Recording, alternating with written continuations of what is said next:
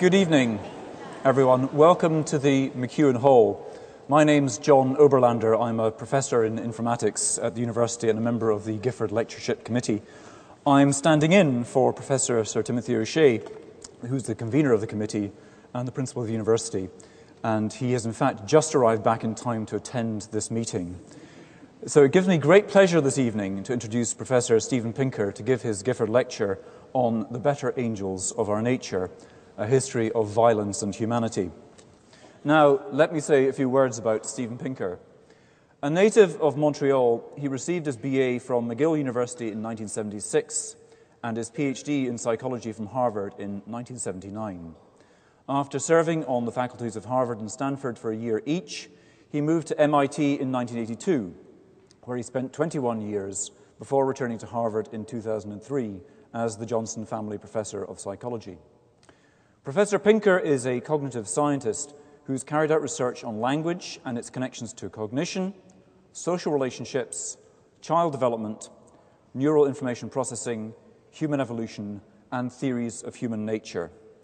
This work has won many prizes, including the Trulland Award from the National Academy of Sciences, the Henry Dale Prize from the Royal Institution of Great Britain, the George Miller Prize from the Cognitive Neuroscience Society, and the Early Career Award and McCandless Prize from the American Psychological Association.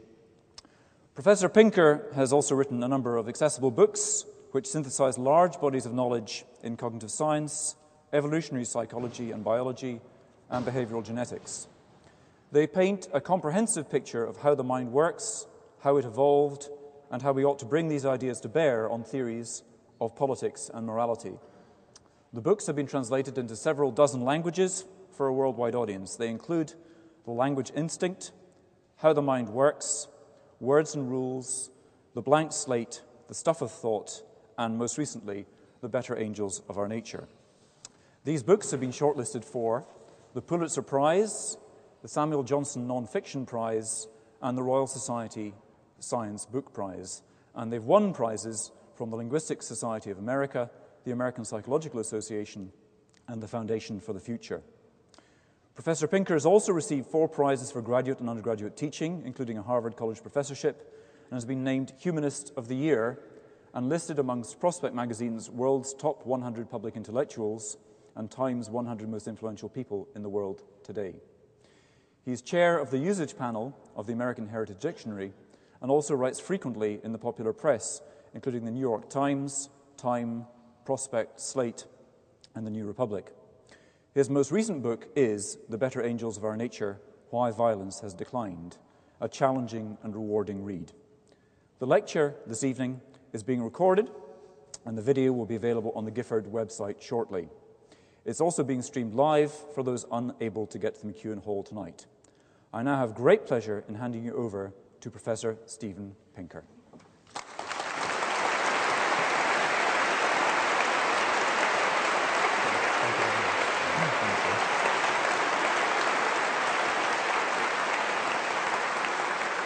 Thank you very much. Thank you. Believe it or not, and I know most people do not, violence has been in decline for long stretches of time, and today we may be living in the most peaceful era in our species' existence. The decline of violence has not been steady, it has not brought rates of violence down to zero, and it is not guaranteed to continue. But I hope to persuade you that it is a persistent historical development, visible on scales from millennia to years, from wars and genocides to the treatment of children and animals. I'm going to walk you through 6 major historical declines of violence, try to identify their immediate causes, that is, particular historical events of the era, and then try to tie them together in terms of their ultimate causes, that is, general historical forces interacting with a constant human nature. The first decline of violence I call the pacification process. Until around 6,000 years ago, humans everywhere lived in anarchy without central government. What was life like in this state of nature? This is a question that thinkers have pondered literally for centuries. In 1651, Thomas Hobbes famously wrote that in a state of nature, the life of man is solitary, poor, nasty, brutish, and short. A century later, Jean-Jacques Rousseau countered that nothing can be more gentle than man in his primitive state. Now, neither of these men knew what they were talking about. They had no idea what life was like in a state of nature. But today we can do better because there are two sources of evidence on rates of violence in non-state societies. The first is forensic archaeology. You can think of this as CSI Paleolithic. Namely, what proportion of prehistoric skeletons have signs of violent trauma, like bashed-in skulls, decapitations, bones with arrowheads embedded in them, or mummies found with ropes around their necks. I've found 20 estimates from the archaeological literature, and as you can see, they span quite a range, but they average out to 15%. That is, 15% of prehistoric skeletons have signs of violent trauma. We can compare that figure to those of some more recent eras, such as the Europe and the United States in the 20th century, which underwent 2 world wars, whose rate of violent death was about 0.7%. If we aim for the largest credible estimate for the 20th century, aggregating the deaths from wars on the battlefield, the indirect deaths from starvation and disease in the wake of war, the man-made famines, the genocides, we can push the rate up to about 3%. And if we turn now to the 21st century, the bar is invisible. It is less than 1 pixel high for a rate of 0.03%. The second way of estimating rates of violence in non-state societies comes from ethnographic vital statistics. The wave of farming and civilization and government that swept over the world beginning around 6,000 years ago left a few pockets of the world still in a state of anarchy, that is, hunter-gatherer, hunter-horticulturalist, and other tribal societies. And ethnographers who've lived with them over long stretches of time have tabulated their rates of death from various causes, including warfare. I found 27 estimates from the ethnographic literature, and once again they span quite a range. Oops, I'm trying to get the software pointer to work here, which it is not working. Okay.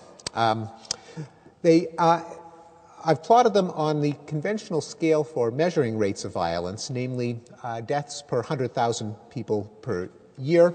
And as you can see, as you can't see, but as I will tell you, they span quite a range. Let me try one more time. Control, left-click mouse, not working. There we go. Okay. They span quite a range. From 0 to almost 1,500 war deaths per 100,000 per year, but they average out to 524 war deaths per 100,000 per year. That is, 0.5% of the population dies in warfare every year. Is that a high or a low figure? Once again, let's compare it to figures for recent societies known for their violence, such as Germany in the 20th century with its 2 world wars, which comes out at a rate of 155. Russia in the 20th century, which had went through 2 world wars and a civil war with a rate of about 140. Japan in the 20th century, which fought a world war that ended in not 1 but 2 nuclear strikes with a rate of 27. United States in the 20th century, 2 world wars and at least half a dozen other foreign wars with a rate of 2.7. The largest credible estimate for the world as a whole in the 20th century, again aggregating deaths from war, genocide, and man-made famines, comes out at a rate of 60. And the world in the 21st century is represented by an invisible graph that's less than 1 pixel high. So not to put too fine a point on it, but when it comes to life in a state of nature, Hobbes was right, Rousseau was wrong. The immediate cause was the rise and expansion of states and empires, giving rise to the various paxes that history students learn about, the Pax Romana, Pax Islamica, Pax Hispanica, and so on. When a ruler consolidates control over a territory, one of the first things that he tries to do is to stamp out tribal raiding and feuding, not because these forms of tribal warfare hurt the interests of the citizens of the empire and that the emperor has a benevolent interest in their welfare, but rather because tribal raiding and feuding are a nuisance to the imperial overlords who would just as soon keep the people alive to supply them with soldiers and taxes and slaves. So just as a farmer has an interest in preventing his livestock from killing each other, he has no interest in their disputes, and it's just a dead loss to him. The early kings and emperors tried to get rid of the tribal warfare that racked their kingdoms. The second decline of violence can be appreciated by examining this woodcut showing a day in the life in the Middle Ages. And the process that brought this mayhem under control has been called the civilizing process. In many parts of Europe, most notably England, homicide statistics go back literally 800 years, and historical criminologists, such as Manuel Eisner at the University of Cambridge, have plotted them over time. I've reproduced one of his graphs here. It's plotted on a logarithmic scale that runs from a tenth of a homicide per 100,000 per year to 1 to 10 to 100. It runs from the year 1200 to the present. And as you can see, there's been a massive decline in the rate of homicide in England, so that a contemporary Englishman has about 1/35 the chance of being murdered as his medieval ancestor. This is true not just in England, but in every area for which we have comparable data. This graph shows the results for Italy, Netherlands, Germany and Switzerland, and Scandinavia. Here we have the average of those 5 regions, and for the sake of comparison, I've also plotted the 524 per 100,000 figure for non-state societies. This gap I've called the pacification process, this further decline, the civilizing process. I took the name from a classic book by the German sociologist Norbert Elias, who argued that in the transition from the Middle Ages to modernity, there was a consolidation of central states and kingdoms out of the feudal patchwork of baronies and principalities and duchies. With it, criminal justice was nationalized, and the constant feuding and brigandage and warlording of medieval knights gave way to the king's justice. Also, during this transition, there was a growing infrastructure of commerce. There were financial instruments like money and contracts that could be recognized within the borders of the newly consolidated states. And there were improvements to the physical infrastructure of commerce, such as better carts and roads and instruments of timekeeping. As a result, zero-sum plunder began to give way to positive-sum trade. And that's a theme that I'll return to at the end of the lecture. The third decline of violence can be appreciated when we recall some of the ways that the early kingdoms kept law and order within their boundaries. That is, brutal forms of torture and execution, including breaking on the wheel, burning at the stake, clawing with iron hooks, sawing in half, and impalement. But in a development that has been called the humanitarian revolution, country after country abolished these forms of grisly punishment in a wave of abolitions centered in the second half of the 18th century, including the famous prohibition of cruel and unusual punishment. Pardon me. Let's see if I can get the hang of this. Nope. One more time. The prohibition of cruel and unusual punishment in the Eighth Amendment of the American Constitution, borrowing a phrase from the English Bill of Rights almost a century before. Also abolished during this era was the profligate use of the death penalty for non-lethal crimes. In 18th century England, there were 222 capital offenses on the law books, including poaching, counterfeiting, robbing a rabbit warren, being in the company of gypsies, and strong evidence of malice in a child aged 7 to 14 years of age. By 1861, the number of capital crimes had been reduced to 4. Likewise, in 17th and 18th century America, the death penalty was used for theft, sodomy, bestiality, adultery, witchcraft, concealing birth, slave revolt, and counterfeiting. In fact, in the United States, in the 17th century, a majority of the executions were for crimes other than murder. More recently, the only executions that have taken place are for murder or conspiracy to commit murder. The death penalty itself, of course, has been abolished in every Western democracy but the United States. The red line on the graph shows the number of European countries that have capital punishment. It shows that from 1775 to the present, it shows that most of the abolitions actually took place in the second half of the 20th century. But the blue timeline, which shows the number of European countries that have actually executed people, shows that well before politicians got around to striking capital punishment from the law books, their countrymen had lost their taste for putting people to death. And on average, 50 years elapsed between the last actual execution in a European country and the time when it was stricken from the law books. Now, I mentioned that the United States is an exception to this trend, or more accurately, 33 of the 50 states are exceptions in still having capital punishment. But even in the United States, capital punishment is a shadow of its former self, as this graph, which plots the per capita rate of execution in the United States from 1625 to the present, shows. Nowadays in the United States, approximately 40 people are executed every year in a country that has more than 16,000 homicides every year. Also abolished during the Humanitarian Revolution were witch hunts, religious persecution, such as burning heretics at the stake, dueling among men of honor, blood sports, debtors' prisons, and most famously of all, slavery. Slavery used to be legal everywhere on earth. No one seemed to think there was anything particularly wrong with it. The Bible had no problem with slavery. Democratic Athens was a slaveholding society.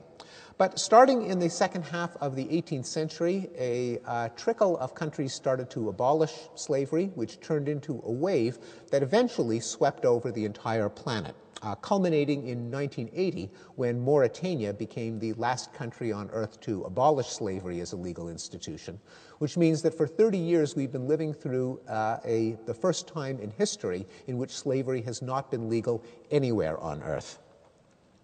What were the immediate causes of the humanitarian revolution? One might guess that the main cause would be increasing affluence. The world got richer, people's lives became more pleasant, perhaps people put a higher value on their own lives and by extension on life in general.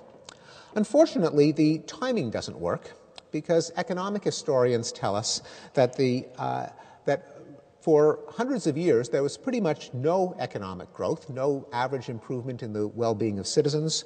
That was only with the advent of the Industrial Revolution beginning in the 19th century that one saw any increase in standards of living. But most of the reforms that I refer to took place at least a century earlier in the 18th century. I think a more plausible antecedent cause was the rise of printing and literacy. This graph shows that there was a 25-fold increase in the economic efficiency of manufacturing a book prior to the 18th century, a kind of early version of Moore's Law. Here we see that this increase in efficiency was put into practice, and during the 18th century there was an exponential increase in the number of books published per decade in England. And for the first time in history, during the 18th century, a majority of Europeans could read those books. This is when literacy rose and stayed above the 50% level. Why should literacy matter? Well, there's another name for the era of the humanitarian revolution. We also call it the Enlightenment. I think citizens of Edinburgh in particular are aware of this development, since a lot of it took place here. It was the era in which knowledge began to replace superstition and ignorance. And it's not implausible that as a populace becomes more literate and better educated, they're less likely to believe in nonsense such as that Jews poison the wells, heretics go to hell, crop failures are caused by spells cast by witches, children are possessed by the devil, which has to be beaten out of them, Africans are brutish and fit only for slavery, and so on. As Voltaire said during this era, those who can make you believe absurdities can make you commit atrocities. Also, literacy is a technology of cosmopolitanism, of the mixing of peoples and ideas. And it's plausible that as people consume more fiction and drama and history and journalism, they start to inhabit other people's minds. They imagine what life is like among people unlike themselves, and conceivably that could expand their circle of empathy and decrease their taste for cruelty as a result of them being less likely to dehumanize people unlike themselves. That too is a theme that I'll return to at the end of the lecture. The fourth decline of violence has been called the long peace, and it speaks to the frequently made assertion that the 20th century was the most violent in history. However, no one who makes this claim ever looks at centuries other than the 20th, so this is an alleged trend based on one data point, and there are many reasons to doubt that it's true. Even if one looks only at the 19th century, which is often held to be a more peaceful era than the 20th century, one discovers episodes of mass bloodletting, such as the Napoleonic Wars, which killed 4 million people, the Taiping Rebellion in China, the most destructive civil war in history, which killed 20 million, the most lethal war in American history, namely the American Civil War, with 650,000 deaths. In Africa, the conquests of Shaka Zulu have been estimated to kill between 1 and 2 million people. Turning to South America, we find the most proportionally destructive interstate war in history, the War of the Triple Alliance, which killed 60% of the population of Paraguay, together with slave-raiding wars in Africa and imperial wars in Africa, Asia, and the South Pacific, where we can't even begin to estimate the death tolls.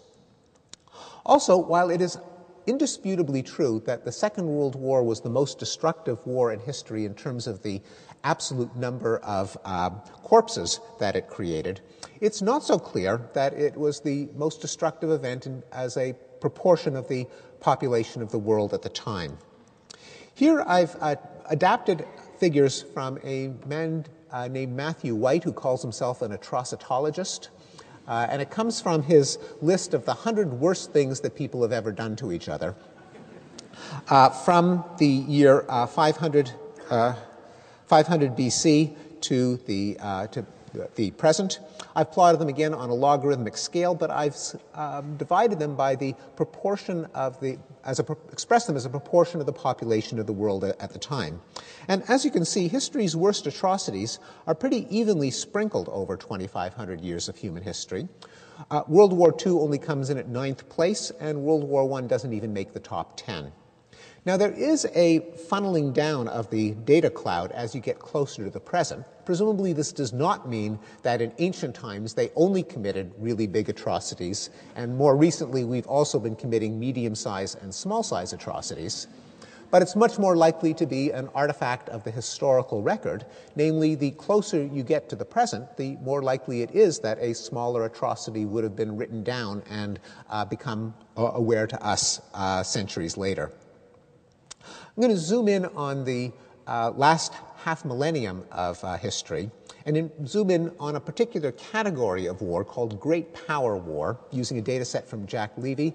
These are wars that embroil the 800-pound gorillas of the day, the states and empires that can project military force outside their own borders, and whose wars, first of all, are unlikely to have been missed by any of the historians of the day, and second of all, account for a majority of deaths from all wars combined. So here we have the proportion of years from 1500 to the present that the great powers fought each other in what we would today call world wars. And it shows that several hundred years ago, the great powers were pretty much always at war with each other. That's just what great powers did. They fought wars with other great powers. But more recently, they have hardly ever been at war with each other. This graph shows the duration of wars involving a great power on at least one side, and it shows that wars have gotten shorter. History used to have things like the 30 Years' War and the 80 Years' War. The 20th century had the Six-Day War. This graph shows that over the last 500 years, the great powers have been fighting wars less often. They've been picking fights that started a war less and less frequently. There was, however, one trend that went in the opposite direction through most of this period. That is the deadliness of wars involving a great power. Once a great power did start a war, how many people was it able to kill per country per year? And that went up for most of this period. Wars, even though they were less common and shorter, were more deadly, until the climax of World War II, after which even that curve does a U-turn. And for the last two-thirds of a century, we've been living through an era in which wars have become less frequent, shorter, and less deadly all at the same time. If you combine those three measures and simply aggregate number of deaths per year in wars involving a great power, you get a kind of a zigzaggy line, but one where the lowest point in 500 years was the last quarter of the 20th century, namely this figure over here. Well, we can zoom in on the last century, for which the data are richer still, and look at all wars, not just those involving a great power. And what we see is two unmistakable spikes of bloodshed centered around the two world wars. But since then, the line kind of falls to the floor and hugs the ground, showing that there has not been a recurrence, that World War II is something closer to a last gasp than a harbinger of things to come. This is the era that has been called the Long Peace, the fact that since 1946 there's been a historically unprecedented decline in interstate war, wars with a government on each side. In fact, the most interesting statistic from this period is zero. There were 0 wars between the two greatest powers of them all, the United States and the Soviet Union, contrary, by the way, to almost every expert prediction that World War III between them was inevitable. No nuclear weapon has been used since Nagasaki, again, contrary to all the predictions that we grew up with that thermonuclear world war and the end of civilization was inevitable. There have been no wars between any two great powers since the end of the Korean War in 1953. No wars between any two Western European countries since World War II, a fact that we almost take for granted nowadays. Like, who would ever expect, say, France and Germany to fight a war? But needless to say, this is a historically unusual state of affairs. Prior to 1945, Western European countries alone started 2 new wars a year for 600 years. As of 1945, that fell to 0. And there have been no wars between developed countries. The 40 countries with the highest GDPs have not fought a war since World War II. Again, we're apt to take that for granted. Of course, wars are things that take place among poor, nasty countries in undeveloped parts of the world. But this is a historically new phenomenon. It used to be the richest, most developed countries that were constantly at each other's throats. And because they were rich, they could afford big destructive armies and do a lot of damage. Well, what about genocide? It's sometimes said that more people in the 20th century died from genocide than from war. And in fact, one often reads that the 20th century was the age of genocide. However, historians of genocide unanimously deny this claim. I will just give you an example of one of these histories from Frank Chalk and Kurt Jonassen, whose first paragraph in the book begins as follows. Genocide has been practiced in all regions of the world and during all periods in history. We know that in ancient times, empires have disappeared and that cities were destroyed, but we do not know what happened to the bulk of the populations involved in these events. Their fate was simply too unimportant. When they were mentioned at all, they were usually lumped together with the herds of oxen, sheep, and other livestock. Looking at the available evidence from antiquity, one might develop a hypothesis that most wars at that time were genocidal in character. What do they have in mind? Well, if you take the Bible seriously, there is a genocide every few pages, the Amalekites, Amorites, Canaanites, Hivites, and so on. Most of those were probably fictitious in their details, although they recorded a common practice. More historically accurate was the massacre in Melos by the Athenians, in Carthage by the Romans, the Mongol invasions, the Crusades, the European wars of religion, and many events in the colonization of the Americas, Africa, and Australia. Well, what was the more recent trajectory of genocide in the century for which we have better data, namely the 20th century? Well, here's and is it true, as one often reads, that the recent genocides in Bosnia and Rwanda mean that nothing has changed, that the world has learned no lessons from the Holocaust?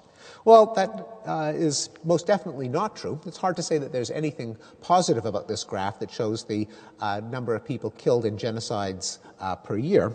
It does show that there was a peak in the 1940s with the Holocaust and the Soviet and Japanese genocides, but the trajectory since then has been bumpily downward, even with the bumps corresponding to the Rwanda and Bosnian genocides. Well, what about the rest of the world? In a process called the New Peace, the long peace seems to be spreading to the rest of the globe. As I mentioned, since 1946, there have been fewer interstate wars, country against country. There have, though, to be sure, has been an increase in the number of civil wars, as newly independent states with inept governments defended themselves against insurgent movements, with both sides armed, financed, and egged on by the Cold War superpowers. But after the Cold War, the number of civil wars declined too. Let me just show you these trends graphically in a stacked layer graph. This is a graph where the thickness of each wedge corresponds to in this case, to the number of wars in each of 4 categories. The height of the entire stack gives the total of wars of all categories combined. Here we see the number of colonial wars, which dwindled to 0 as European empires gave up their overseas colonies. Here we have the number of interstate wars, country against country, which, as I have mentioned, has been dwindling over the years. Here we see the increase in the number of civil wars, both pure civil wars fought within one country and internationalized civil wars, that is, a civil war where some third party butts in, usually on the side of the government. And it shows that in the 1970s, there was a big increase in the number of civil wars, but which was then followed by a substantial decrease since 1990. The question is, which wars kill more people, the old-fashioned interstate wars or the more recent civil wars?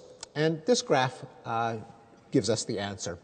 Here we have the rate of death from interstate wars, country against country, for each decade from the 1950s to the 2000s, and it shows that, as I've mentioned before, fewer and fewer people are killed in wars between states. Here we have the rate of death in internationalized civil wars and internal civil wars, which show that even though there was an increase in the 1970s and 1980s, it came nowhere near meeting the rate of death from wars of one country against another country. If we now combine these two figures, how many wars were there, how many people were killed per war year, we get the following picture. Again, a stacked layer graph. Here we have the rate of death from colonial wars, from interstate wars, with spikes corresponding to the era of the Korean War, the Vietnam War, and the Iran-Iraq War. Here we have the rate of death from civil wars and from internationalized civil wars. If you look at the entire stack, it follows a spiky and bumpy, but unmistakably downward trajectory. And here we are in the 21st century, even with the various wars that continue to smolder, the total rate of death is a fraction of what it was in earlier decades. What were the immediate causes of the long peace and the new peace? Well, credit has to go to Immanuel Kant, who in his essay Perpetual Peace, more than 200 years ago, tossed out 3 hypotheses that all have fared pretty well. Kant argued that democracy, trade, and an international community would all disincentivize leaders from dragging their countries into war. More recently, the political scientists Bruce Russett and John O'Neill have tested Kant's hypotheses quantitatively in a large data set of militarized disputes and argue that he got it right 3 out of 3 times. That all 3 of these factors increased in the second half of the 20th century, and all of them are statistical predictors of peace farther down the line, holding constant every other variable you could think of. Finally, the 6th decline of violence I call the rights revolutions. This involves the targeting of violence directed against vulnerable sectors of the population, such as African Americans and other racial minorities, women, children, homosexuals, and animals. The first of these, the Civil Rights Revolution, brought an end to the American practice of lynching in the late 19th century, 150 African Americans were lynched every year. That's 3 a week. By the 1950s, that had fallen to 0. The closest equivalent, hate crime murders of blacks, were never very plentiful in the first place, taking place at a rate of about 5 per year when statistics were first kept, but that has fallen to about 1 per year. Non-lethal hate crimes against blacks in the United States, such as intimidation and assault, have been in decline. And the kind of racist attitudes that licensed violent attacks on African Americans have been in decline.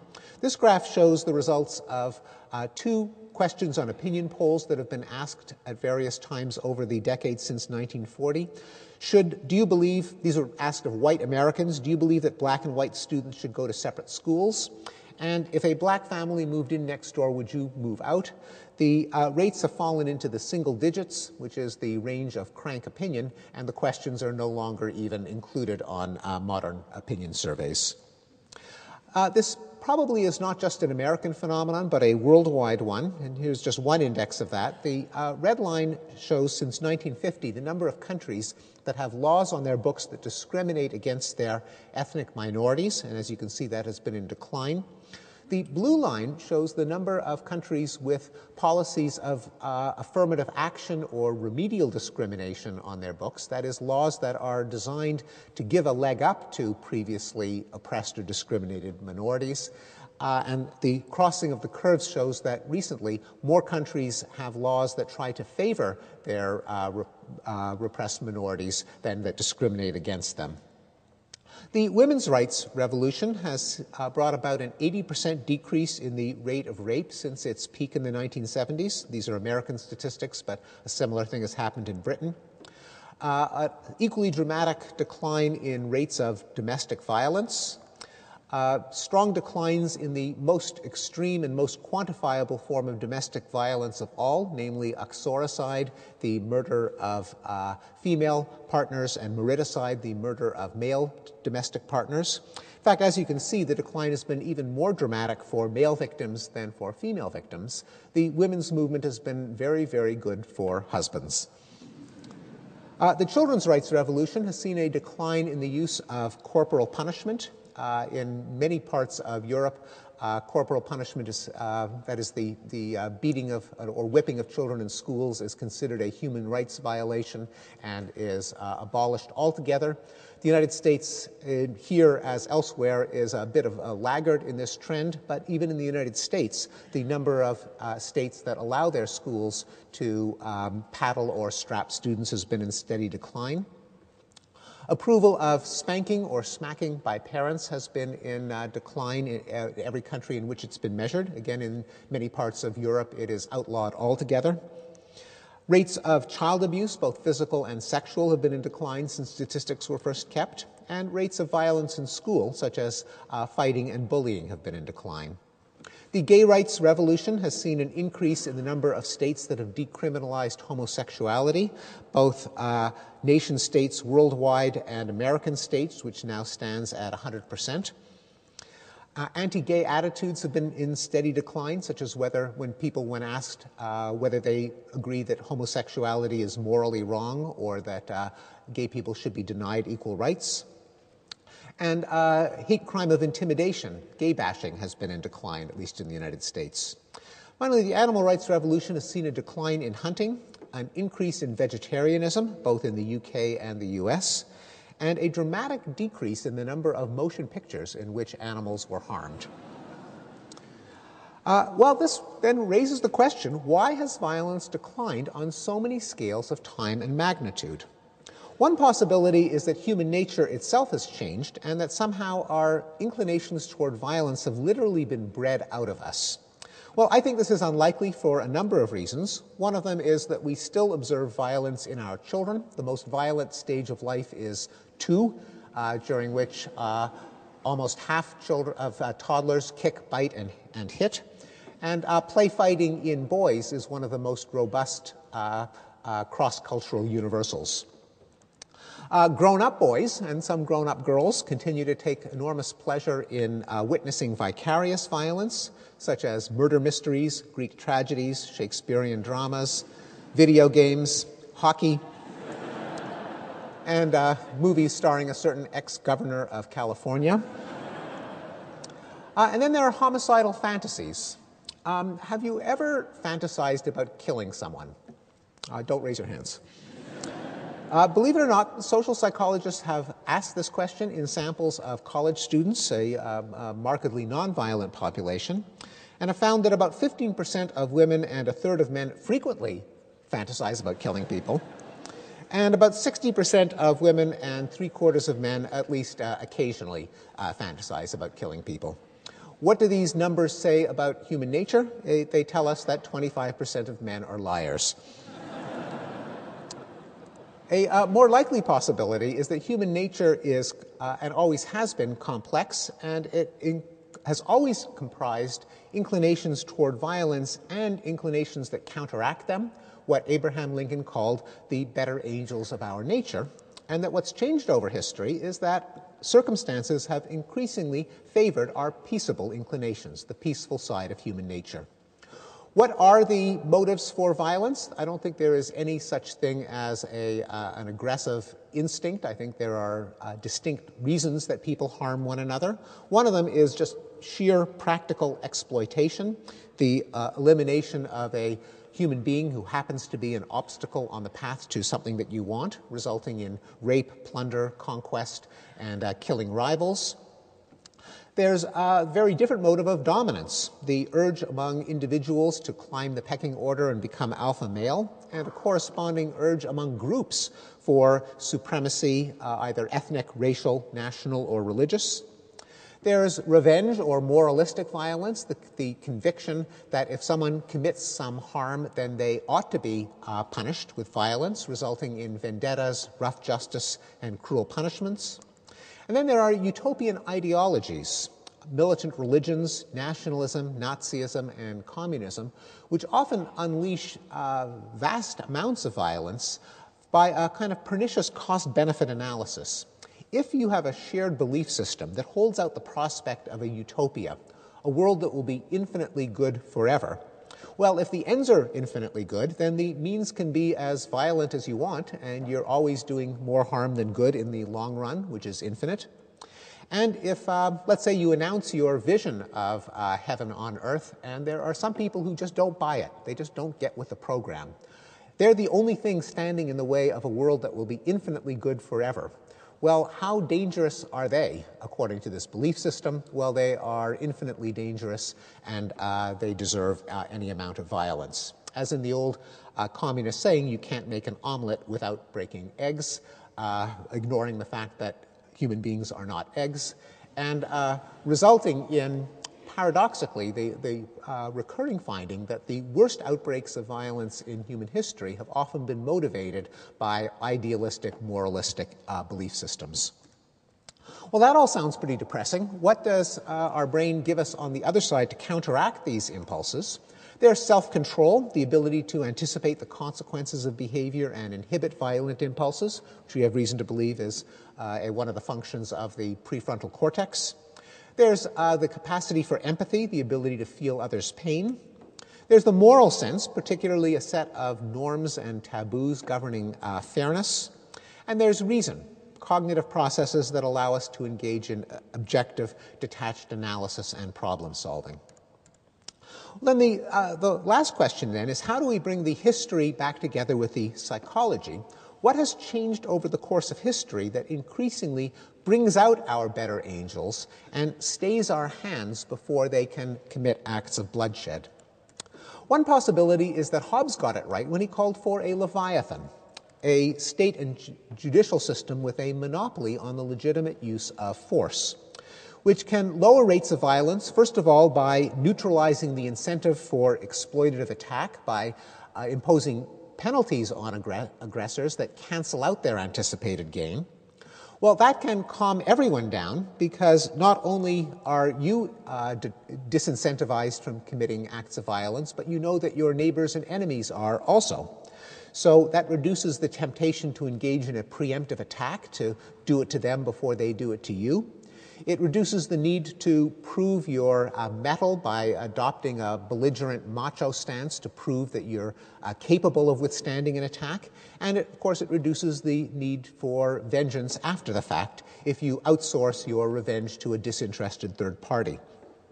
That has the additional advantage of circumventing the self-serving biases that social psychologists have shown that humans are prone to. That is, in any dispute, both sides predictably believe that their own acts of aggression are justified retaliation after the fact, whereas the other guy's acts of aggression are naked attacks out of the blue. When you have both sides deluded by these self-serving biases, you can have endless cycles of vendetta and feuding, which a disinterested third party can nip in the bud. Some historical evidence comes from the pacifying and civilizing effects of states that I have mentioned throughout the talk, and the fact that you can watch this movie in reverse when government breaks down and areas revert to a state of anarchy, and they are almost always accompanied by increases in the rates of violence, such as the American Wild West, where if any of you watch the old cowboy movies, you're familiar with the cliche, the nearest sheriff is 90 miles away, so you have to defend yourself with your six-shooter. Failed states, collapsed empires, and contraband economies, areas in which goods such as drugs or minerals are traded illegally by mafias and street gangs and warlords who can't avail themselves of the dispute apparatus of the state. If you're a crack dealer and you feel you've been cheated in a deal, you can't press a lawsuit. If the other guy threatens you, you can't dial the police for protection. Your only source of protection is the credible threat of violence. A second possibility is the Enlightenment doctrine of gentle commerce. There's a statue in this city of one of the men who are responsible for this idea. The idea is that plunder is a zero-sum game. The aggressor's gain is the victim's loss, but trade is a positive-sum game, one in which everybody wins. And as, over the course of history, improvements in technology have allowed goods and ideas to be traded over longer distances among larger groups of people and at lower cost, it becomes cheaper to buy things than to steal them, and other people become more valuable to you alive than dead. Some historical evidence comes from a number of statistical analyses showing that countries with open economies and a greater dependence on international trade get embroiled in fewer wars, are riven by fewer civil wars, and host fewer genocides. A third hypothesis is the expanding circle. That's the term given to it by the philosopher Peter Singer, but the idea goes back to Charles Darwin. Namely, humans seem to be equipped with a capacity for empathy. Unfortunately, by default, we only deploy that capacity when it comes to our close friends, our blood relatives, and cute little baby animals.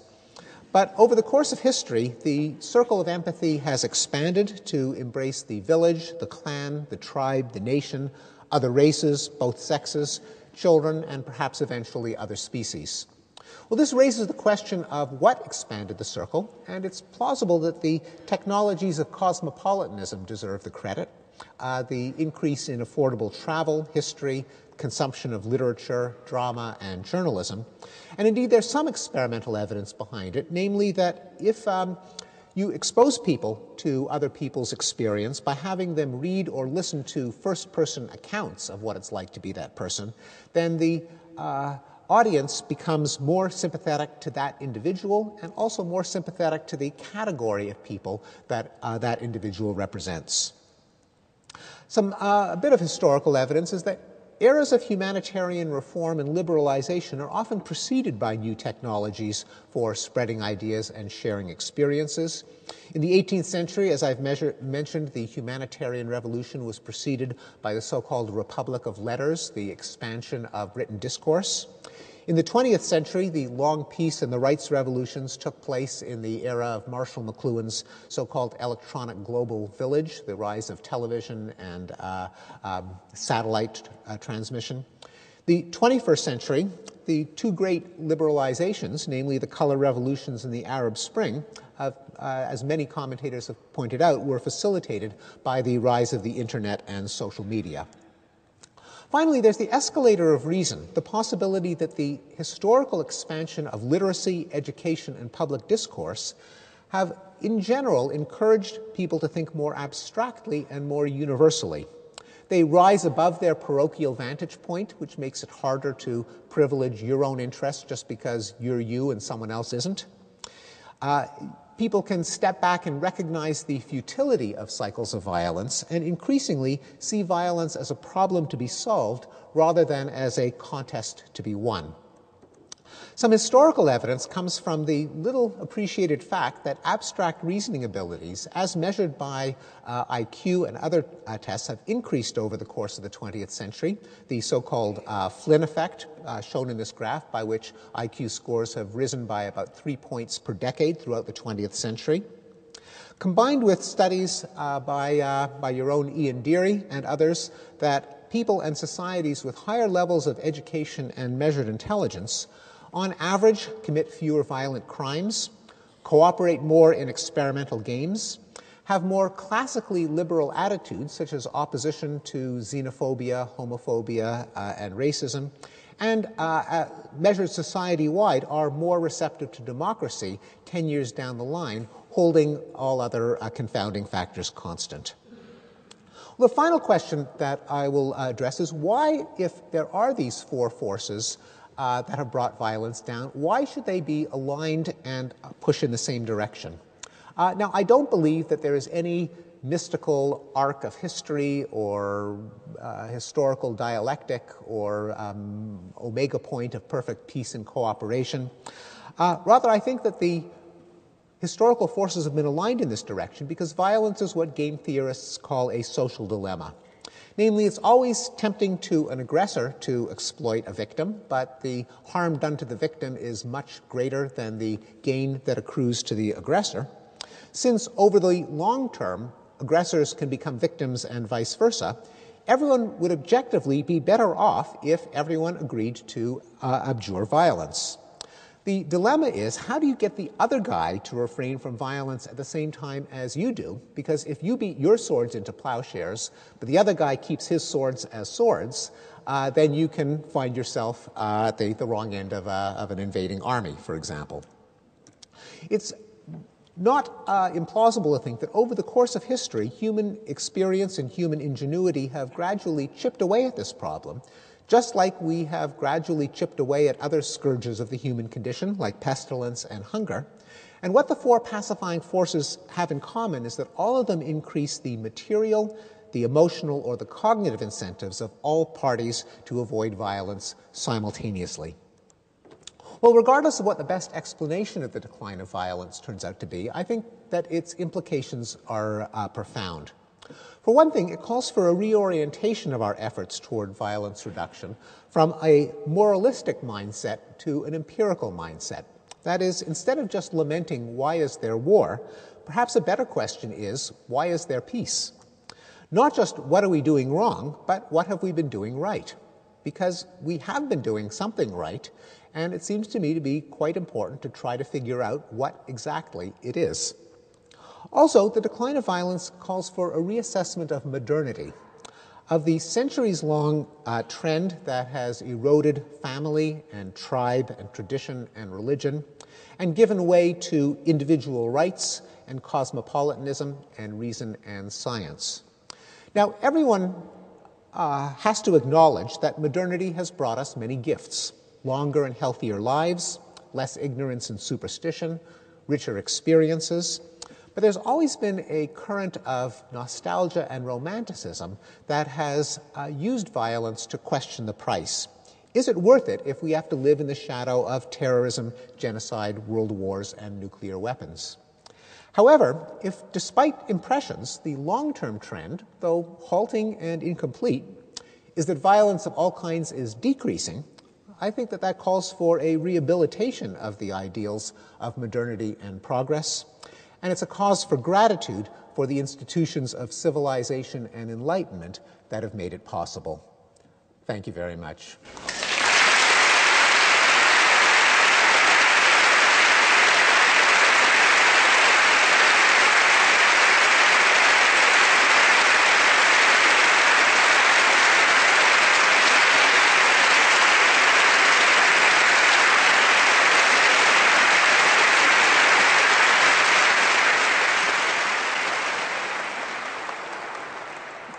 Thank you, Professor Pinker. To be sure, not everyone here will agree on the details of the proposed explanations of the phenomena, but we've had a spellbinding case, I think, portraying the decline in violence across historic times and the need to explain that decline. As you said in your book, careful, if that's not progress, I don't know what is. Professor Pinker will now be taking questions, and I believe there are 2 roving microphones which our servitors have to hand. If anybody on the balcony would like to ask a question, then you're going to have to come down to the ground floor to do so. And it's very important, if you do ask a question, that you wait until you get a microphone. So I'm going to hand over now to Professor Pinker to field questions if people have got them. So please raise a hand if you'd like to ask one.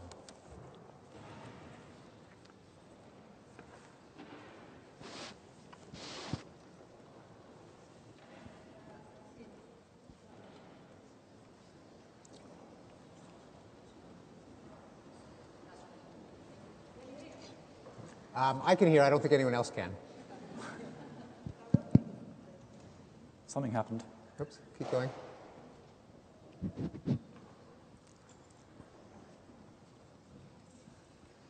It's got light on.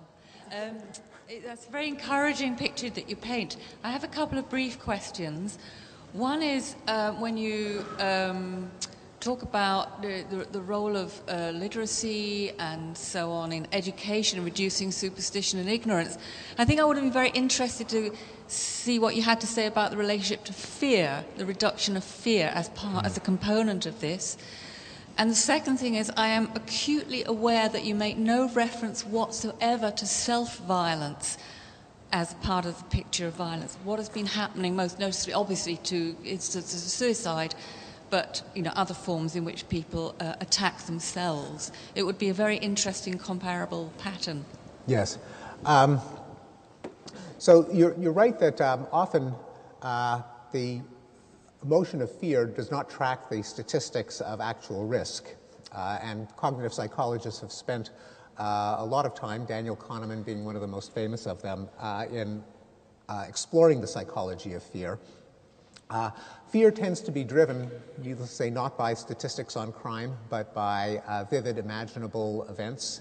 And as the media become more effective at reporting them, our sense of danger increases, even if as the likelihood of any of us becoming a victim of crime can decrease.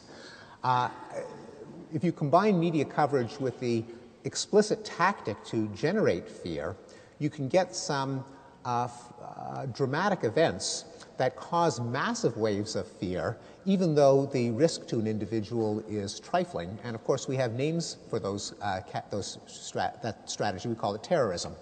As the word terror itself makes clear, terrorism is a way of leveraging a very small amount of violence to produce a massive amount of fear by targeting innocent victims as they lead their lives for no apparent purpose other than generating publicity.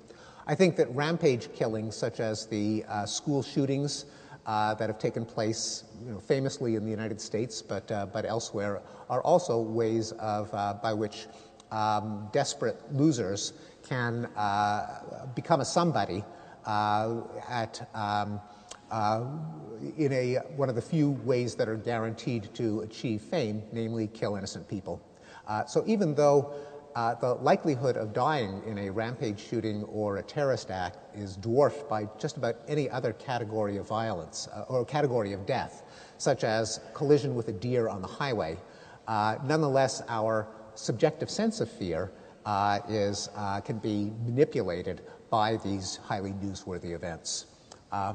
The other question is on self-harm, like suicide. There, we don't have statistics that go back very far because suicide was often a shameful act. It was concealed. It was distorted. So I don't know if there were higher rates of suicide in the Middle Ages than there are today.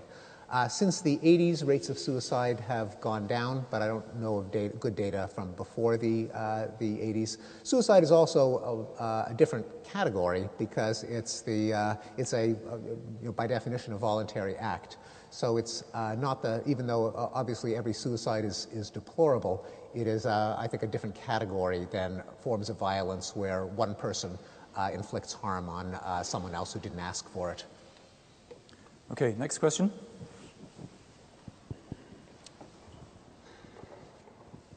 Thank you. Over the last half century or so, anthropologists have spent a lot of time studying stateless societies, both in the modern period and in the past. And they've come to the conclusion that many, if not most of these societies have informal sets of norms and rituals that actually do a fairly good job of limiting violence within these societies, whether it's Africa in the early part of the 20th century or Viking Age Iceland, so that they were not necessarily anarchic. If this is true, does it at all affect or make less likely the argument that a strong centralized state is required to limit internal violence? Yeah, I agree with the first part of the first observation, namely that pretty much all societies have forms of conflict resolution, particularly within their own societies. But what's not so clear is how effective they are if you count bodies or other forms of harm. And one can be misled if one doesn't actually tot up the number of bodies, because in a small society, a small number of deaths can translate to a massive rate of violence if projected to a much larger society. Together with the fact that those forms of conflict resolution within a village, for example, don't do you any good in conflicts between villages or between tribes. In every non-state, well, I shouldn't say in every, because I plotted a range of statistics that include 0 at the low end. But on average, non-state societies, even with their conflict resolution measures, which they do have, still suffer rates of violence that are far higher than those of modern societies. So I think the methods exist, but they don't work as well as modern ones do.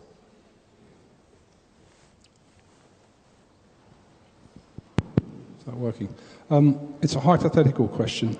In a world of decreasing resources, if the resource scarcity was really start to bite, and half of Bangladesh is underwater, 200 million people need relocating, but they can't relocate to the coastal areas of the modern world because that's underwater too. Do you think those problems might be addressed in a globally cooperative, even-handed and fair-minded manner, or is violence, anarchy and mayhem likely to result as it has in previous centuries? Yeah. Well, I mean, the answer is no one knows, but I don't think it is inevitable that there will be resource shortages that will lead to large-scale violence, although, of course, no sane person could rule that out. One thing, it's not so clear that there are going to be resource shortages, that for reasons that are well known among economists. As resources get scarcer, they become more expensive, people conserve, they find substitutes, and at least theoretically, there's no reason there should be any foreseeable resource shortages, even with water, where in theory you could have desalination fed by renewable energy that, at least on paper, could suffice to alleviate resource shortages. Also, the other thing that's not clear is whether resource shortages lead to organized violence. There are actually very few recent wars that are, especially big ones, that can really be tied to contests over dwindling physical resources. Most big wars are not. They're fought over fear and revenge and ideology and glory and all kinds of other intangible factors. And there are cases where there's quite a bit of human misery that due to droughts that don't lead to wars. I mean, just take one famous example, during the Depression in the United States, the Great American Dust Bowl, the massive drought led to a lot of misery, but there was no American Civil War. And when there was an American Civil War, it wasn't over resource shortages, over something completely different. Statistical studies that try to measure climate stress and resource shortages at time 1 and see if they correlate with an elevated rate of civil war at time 2. Different studies go in different directions, but I think most of them show a very tenuous connection, if any.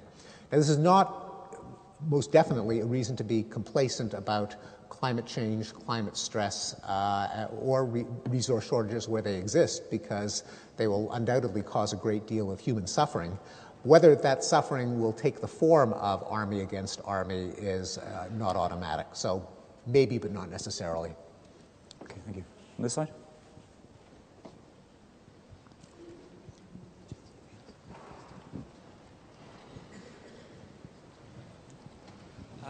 Going back to the state centrality, as it's clear from your book and your thesis, in legal philosophy and political theory, we witness nowadays the demise of the state, especially on the global level. We see that the states are losing their centrality when it comes to be the lawmakers and so forth, whereas, for instance, private powers or other kinds of institutions are taking up that role. Some people say we need some sort of globalized order instead, so I'm thinking about the UN model, of course, like perhaps slightly modified. Some people say they argue we don't need such globalized order, we are rather going towards a horizontal model in which, interstate conflicts and dynamics can be put together. Do you have any specific take on that? Do you think we are going towards globalized order, or is there anything? Yeah. When it comes to individual crime, then there has not been any decline in the state. I mean, if your house gets broken into, you don't call up Brussels and the European Union. You still call the local police. So at that level, I think the state is not giving way. But you're right that certainly the traditional nation state as an autonomous entity that pursues its own interests in an anarchic community of other nation states also pursuing their own interests has been in decline.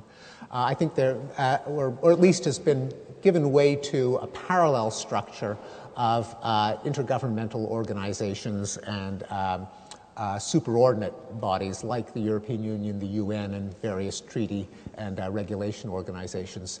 That has increased. There is reason to think that that does decrease the likelihood of armed conflict, and I suspect that it will increase. There are many holdouts like the United States and Russia and China, but smaller countries increasingly have been ceding some amount of sovereignty to international treaties and international organizations. In general, I think this is likely to increase, and in general, I think this is a good thing for peace. Again, but as a separate issue from crime and individual violence. Okay, I think we have time for perhaps two more questions, so penultimate. As I can see that most of the violence you've listed has decreased. And I was surprised to find that the school abuse is still a little bit high population. And I was wondering why is that, and besides, as it has decreased a little. I'm sorry, I didn't hear the substance of the question. The first is why is the school abuse rate is still a little relative high? Why do I use? I'm sorry. So you're saying school abuse? Oh, school abuse? Yes. You mean what has caused the decline? Because the decline is not really very obvious.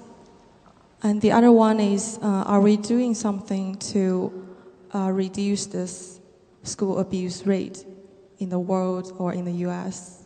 So is the question, what has been the driver of the decline in violence in schools? Yes, I think it's, partly it's the expanding circle extending to children, that none of us would tolerate being manhandled or abused or slapped at work as adults, but it used to be okay for kids to undergo it. It was just considered part of childhood. And no one really questioned whether what it's like to be a child who's a victim of petty crime or abuse or bullying. With the expansion, I think, of empathy to include other more and more sentient creatures, we put ourselves in the shoes of children and we say, hey, if we don't tolerate it, why should it be okay for kids? More proximately, teachers and parents and school boards have been sensitized to the problem of bullying and kids victimizing other kids and have intervened. I mean, it doesn't really take that much for a big, strong grown-up to get between two squabbling kids if the grown-up believes that those kids shouldn't be beating each other up. But in an era in which boys will be boys, if we don't allow kids to be bullied, then our boys will grow up to be sissies and wimps and Nancy boys. Then adults didn't intervene. Now they do intervene. So I think that's the immediate cause. Okay, so fourth row from the back, third in is the final question. You, sir. Thank you very much. My question is going back to the motivations for violence, which we had talked about were domination and exploitation particularly. It's just the two of these can also be manifested in non-violent methods such as exploitative trade relations or asymmetries of political power in democratic institutions, for instance, and exploitative trade of developing nations and other such instances that still pervade.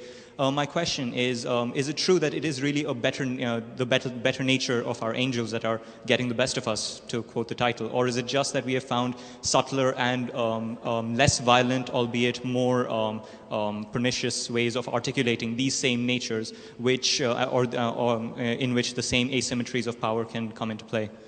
Yeah, thank you. One thing, I think if there are asymmetries of power that are manifested economically rather than by violence, that itself is a good thing. That it's, even if you're cheating someone in a deal, it's better than killing them. So even if that were the trade-off, I think it would be a beneficial advance. But it's not so clear that there has been an increase in economic exploitation. If you look at economic relations among countries in decades, to say nothing of centuries before the present, it's not as if there was a lot of fair-minded exchange going on in the past from which we now suffer from a decline. I mean, I'll just mention, opium wars would be, pretty obvious 19th century example. And, I don't see any evidence that it's worse now than it was in the past. And of course, data show that worldwide, people on average worldwide are more affluent than they used to be. And that it's countries that are most open to global trade that are the most affluent among them. And so, on average, trade couldn't be so exploitative that countries that engage in it end up worse off if they end up better off. And even if they did, it's better than being, invaded and annihilated. That's a very positive note to end on, I think. Thank you all very much for your attention and your questions. I'm afraid that's all the time we have for questions this evening. Two final items of business: books and thanks. On the subject of books, there are some books over there, and Professor Pinker will be available to sign copies of his book. Those who would like him to sign a copy should form a queue paradoxically to my right. And on the subject of books, those who don't want to have a book signed are going to be free to leave in just a moment. So the final item of business is a vote of thanks. I'd like to invite Professor Sir Timothy O'Shea to come forward to move our vote of thanks. As chairman of the Gifford Committee, it's just an enormous pleasure to propose a vote of thanks to Professor Steven Pinker.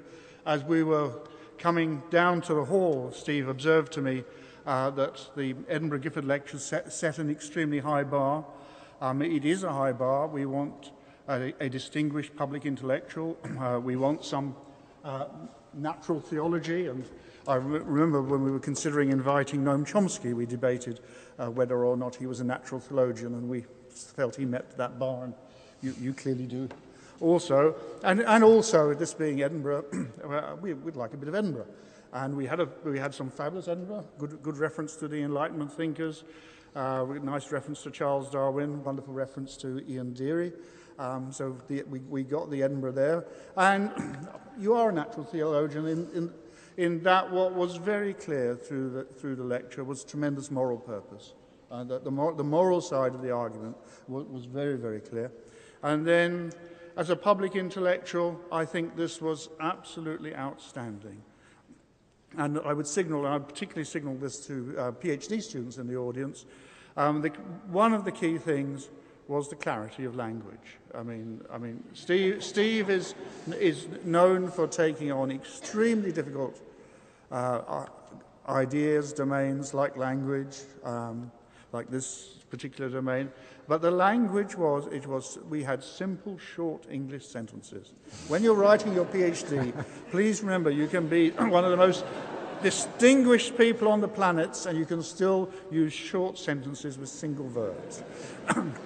The second was, and I think it is absolutely vital, particularly dealing with very dark and demanding matters, the use of humour. The humour carried us along. There were a lot of light touches. That was very, very helpful. But then overwhelmingly, and in the University of Edinburgh's history as an Enlightenment institution, the very careful use of evidence. Everything you said was evidenced. For me, this has been one of the most superb Gifford lectures I have had the privilege to hear, and it is just an enormous pleasure to invite the audience to thank you again.